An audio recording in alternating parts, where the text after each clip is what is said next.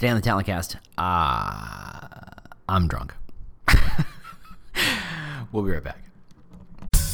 Welcome to the Talent Cast, the podcast dedicated to helping you get smarter at recruiting and hiring. We're going to get into the nitty-gritty of employer brand and modern recruiting so that you, yes you, can hire better talent. Isn't that what we're all trying to do? I'm your host, James Ellis, and you can find me on Twitter at The War for Talent. That's at The War for Talent.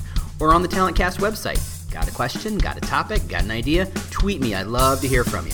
Ready to roll up your sleeves and think big? Great. Let's get to it. Hey, how you doing? James Ellis here. So by virtue of, let's call it some context, I can't record my podcast as normal on a Saturday or Sunday morning when I am flush full of coffee, delicious coffee.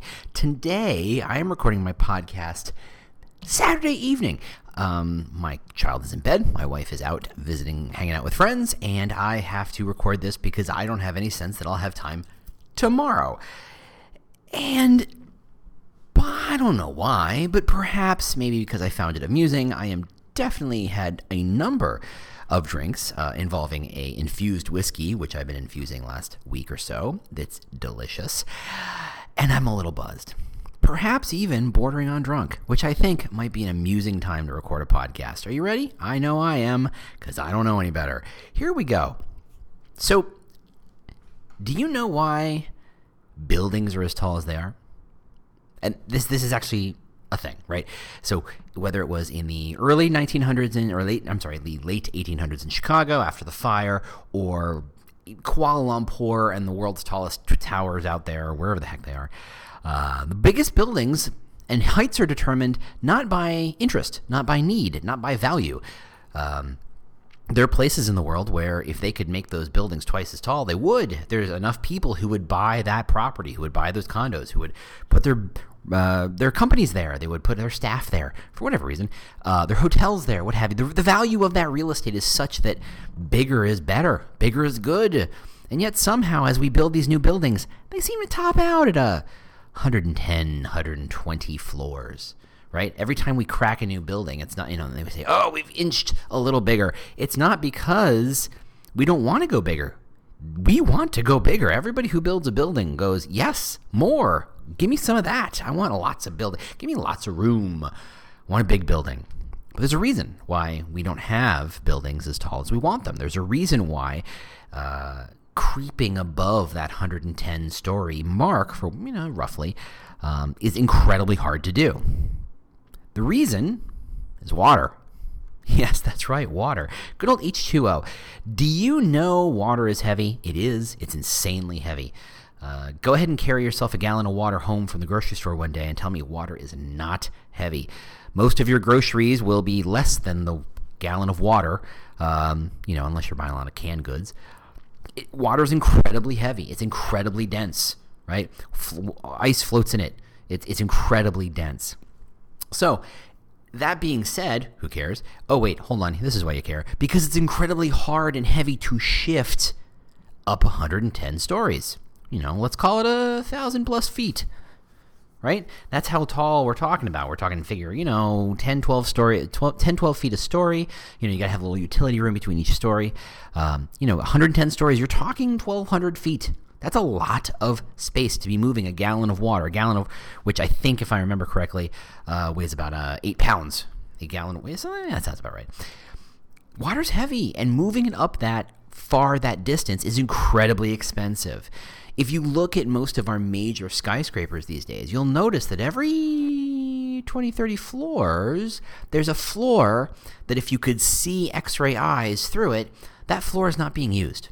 Well, it's not being used by restaurants or condos or apartments or hotels, floors, or whatever. It's being used almost exclusively to house the pumping units to push the water up another couple of floors.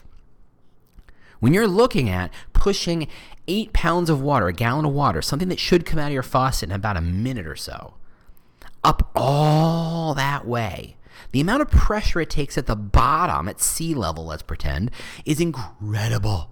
You're pushing 8 pounds of water up 1,200 feet. The cost to push that water up that far is Well, relatively speaking, astronomical. The cost of water at sea level versus the cost of water having transported up that far is insane. Especially when you're going to use that water to flush a toilet or run a dishwasher or clean your clothes, right? The cost of that water is insane. I bring this up not because it's a random factoid that isn't interesting to know, but this isn't that kind of podcast. I bring it up because when you ask yourself, if you were, let's say, blessed with $1 bajillion and you wanted to build yourself a building and slap your name on the side of it, what stops you from making the biggest building? And the answer is water. Why is that important? Well, it turns out that plumber, the person who determines how the water moves up, how often you need pumping stations, how big the pipes need to be to move the water upwards, the person who determines the boring stuff of moving water, the plumber, is in charge of determining how big your building gets to get. Way back before we were good at pumping, back in the late 1800s, and I say this because I'm in Chicago, and after the fire of 1871, this is the place where skyscrapers were effectively born, and pumping water that far up, but they knew how to climb, they knew how to invent elevators. Elevators were relatively easy, but moving the water that far up, moving it up 10 stories, was hard to do at regular intervals, to the point where you knew that if you pulled the tap in a certain direction, water would come out at a steady stream and not just trickle out drip, drip, drip. The plumber is in charge. Why do I care? Why do you care? Well, that's a great question. I think you should care because it turns out when you think about a building and when you think about how tall a building is and how big a building is and what it looks like and how it's designed, you think of the architect. You think of the grand and mighty architect, the person who's there to design how it looks, how it feels, what it does, the bells and whistles, the cool little doodads that make the building amazing. And we think the architect is in charge. The architect is not in charge. You know who's in charge? The plumber is in charge. So far, so good? Fantastic.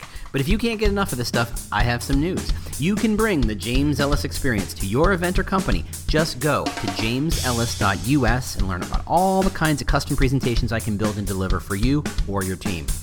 But if it's time to get some hands-on help with your employer branding, recruiting, and hiring, either from the ground up or some strategic support, I would love to help. Just reach out to Proactive Talent or proactivetalent.com. That's where I work, and we can help you hire better. Cool? Cool. All right, let's get back to it. If you can't figure out how to move water up another floor, the architect will not put another floor on the building. What good is a floor without water? What exactly would you do with it? You can't even put an office in there. They expect water. You're gonna spend how much money you're gonna spend to transport bottled water up 5 gallons at a time to flush a toilet, to make coffee. And let's be careful. Let's not denigrate coffee. Coffee is magical. Coffee is wonderful. But that's the thing. We think the architect is in charge, and the architect is in no way in charge. The architect kind of shapes what is. The plumber decides what is. The civil engineer decides how much weight can be put on that space. I don't know what kind of ground that is. Is it slate? Is it granite? Honestly, the Isle of Manhattan gets to have all those skyscrapers because it is effectively an island of granite. It's not dirt, it's rock. Some of the hardest rock most people would come across. You can't put Manhattan in the middle of Iowa. That's dirt. That's not rock. You got to go ways down to get to anything remotely resembling rock, let alone granite. That's why there's not a lot of skyscrapers there. That's why when you put a skyscraper there, it's problematic. The stuff that's important is determined by people who never get headlines. The plumber, the civil engineer, the geologist. Those people are relegated to the back burners. The architect gets all the glory. Why am I talking about this? Great question. I'm talking about this because as employer brand professionals, we often think of ourselves as plumbers. We are here to look for the answer. We're here to look for the problem, right? I joked with a guy who, in my last job, who managed the network. And he said, you know what? The problem with running a network in a large global company is that no one cares who you are or what you do until something goes wrong, and then suddenly everybody's looking at you. I'm like, yeah, you're the plumber. Nobody thinks about the water coming out of the tap until it doesn't come out of the tap. Nobody thinks about the toilet till it doesn't flush. Nobody cares about the plumber or the plumbing or the water until they don't have it. And in a lot of ways, what employer brand people type do, recruitment marketer type people like you do, recruiters in fact do, is boring to most people, which is wrong. You know I love you. You know I'm impressed by your abilities, and I'm thrilled that you're part of my tribe, and I'm thrilled to be part of your tribe. What we do is amazing. It's complicated. It's hard, messy. It's hard. But most people don't even notice we exist till something goes wrong. Most people don't think about employer brand until the news comes out. Turns out your CEO's sexually abusing people or screaming at people in taxi cabs or what have you. And suddenly like, ooh, that's an employer brand problem. We better talk to employer brand. I wonder what the employer brand's going to do. Well, where were they the last couple weeks? Months? Years? Well, they're the plumber. No one thinks about them until stuff goes wrong. And as employer brand and recruitment marketing people, we go, ugh, woe was us. This sucks. Right? We have to think, ugh. They only care about it when things go wrong. They don't see the value we drive to people. And I think it's because we think of ourselves as, quote unquote, just plumbers. And nothing could be farther from the truth. We are plumbers. Yes, that is true. In a lot of ways, what we do is not particularly glamorous or glorious or filled with glory. No one will ever say, you know what, this company was falling apart, but the employer brand person, oof, turned it around. I mean, we'd love that to happen, right? I'd love that to happen. I'd have loved to be the person who turned my last company around because of the amazing work I did or didn't do or what have you. But I'm an employer brand person. There's only so much I can do. I'm a plumber. But the truth is, if we call ourselves just a plumber, we're in trouble. But the truth is the plumber is the architect. The plumber determines the height of the building. The plumber determines how big that building can be, what that building can do, how many people that can sustain. The plumber defines the rules. And what other people do with those rules, well, that's up to them. But without the plumber, those people don't exist. And what they do looks sexy and cool and fun and all that good stuff. But without the plumber, they don't exist. So the next time you think about, what are you doing all day? And I know most of you, if you're an employer brand person, I got to imagine your existence a lot like mine, and that you plug away every day, and you build a social post, you come up with an idea, you're pushing the Glassdoor thing forward, you're pushing the referral program forward, you're pushing the content marketing thing forward, you're pushing those rocks forward. I used to joke at my last job that my job is a series of, let's call them 12 to 14 inch sized boulders, bigger than a bowling ball, but not like 3 times the size of a ball. Legitimately something a human being could impact, could shift on. And every day, my job is to take all 25 of those boulders, which in my mind were lined up in a row, and each morning I would start at the first boulder and push and move it an inch forward. And then I go to the next boulder and I push and I move it an inch and a half forward. And I go to the next one and I go, and hopefully I don't give myself a hernia, and I move it an inch forward. And the fourth boulder, because, well, you know, I've been pushing these things for years and years and weeks and weeks and months, I go push, and it lands. It goes where it's supposed to go. It does what it's supposed to do. And that boulder's done. It went where it went. And that's great, except my job is to go to boulder number 5 and go, and move it an inch forward. And repeat until the end of the day. I go home. And the next morning, I start again. And crazy me goes, how do I invent more boulders? How do I invent more projects, more programs, more things, more ways I can make an impact? How many different ways can I impact that thing by moving the boulder back and forth or moving it forward and shifting it 1 inch at a time? I was a plumber. And I think a lot of you think the same of yourself and your professional abilities. And I'm here to tell you, because I love you, and it's not the drink talking, it's not the whiskey calling, and the bourbon is delicious, but that's not why I'm here. I'm here to tell you, yes, you're just plumbers. And plumbers run the world. Plumbers run the world. Plumbers determine how big the skyscraper gets to be. The plumber determines if that jet can fly. The plumber determines where the airport can go. The plumber determines if a city can exist. That is power. That is raw power. And you have it. Except no one fucking told you, so here you go. You have that power. As the plumber, you get to make those determinations. You have the authority. You have the ability to spot those problems, to see those opportunities. You can do that thing. So, do that thing. There you go.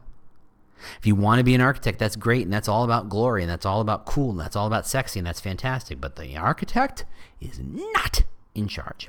You are. You get to make amazing things happen. Let the recruiters take the glory. Let the hiring managers take the glory. Let the business take the glory. Let your TA leader, the TD leader, or marketing leader, or the comms leader, let them take all the glory. Because you, my friend, are the plumber. And we all know that the plumber's in charge. Thanks so much for listening. I can't wait to talk to you next week when I'm a little sober, and maybe we can dive into something cool. If you have any questions, any thoughts, any ideas of stuff I could talk about next, besides plumbers, because that was a thing that just happened, ping me. I'm at the War for Talent, so there you go. Talk to you later. Bye. Well, the music means you've made it to the end of another episode of the Talent Cast. If this was useful to you, do not keep it a secret. Share it with your team. Share it with your boss. Share it with your networks. I don't know. Share it with your mom. If you have questions you'd like me to answer on a future show, or just, general ideas about how to make this thing better, just ping me on Twitter. I'm at The War for Talent, at The War for Talent. Thanks so much for listening, and we'll see you next week. Bye.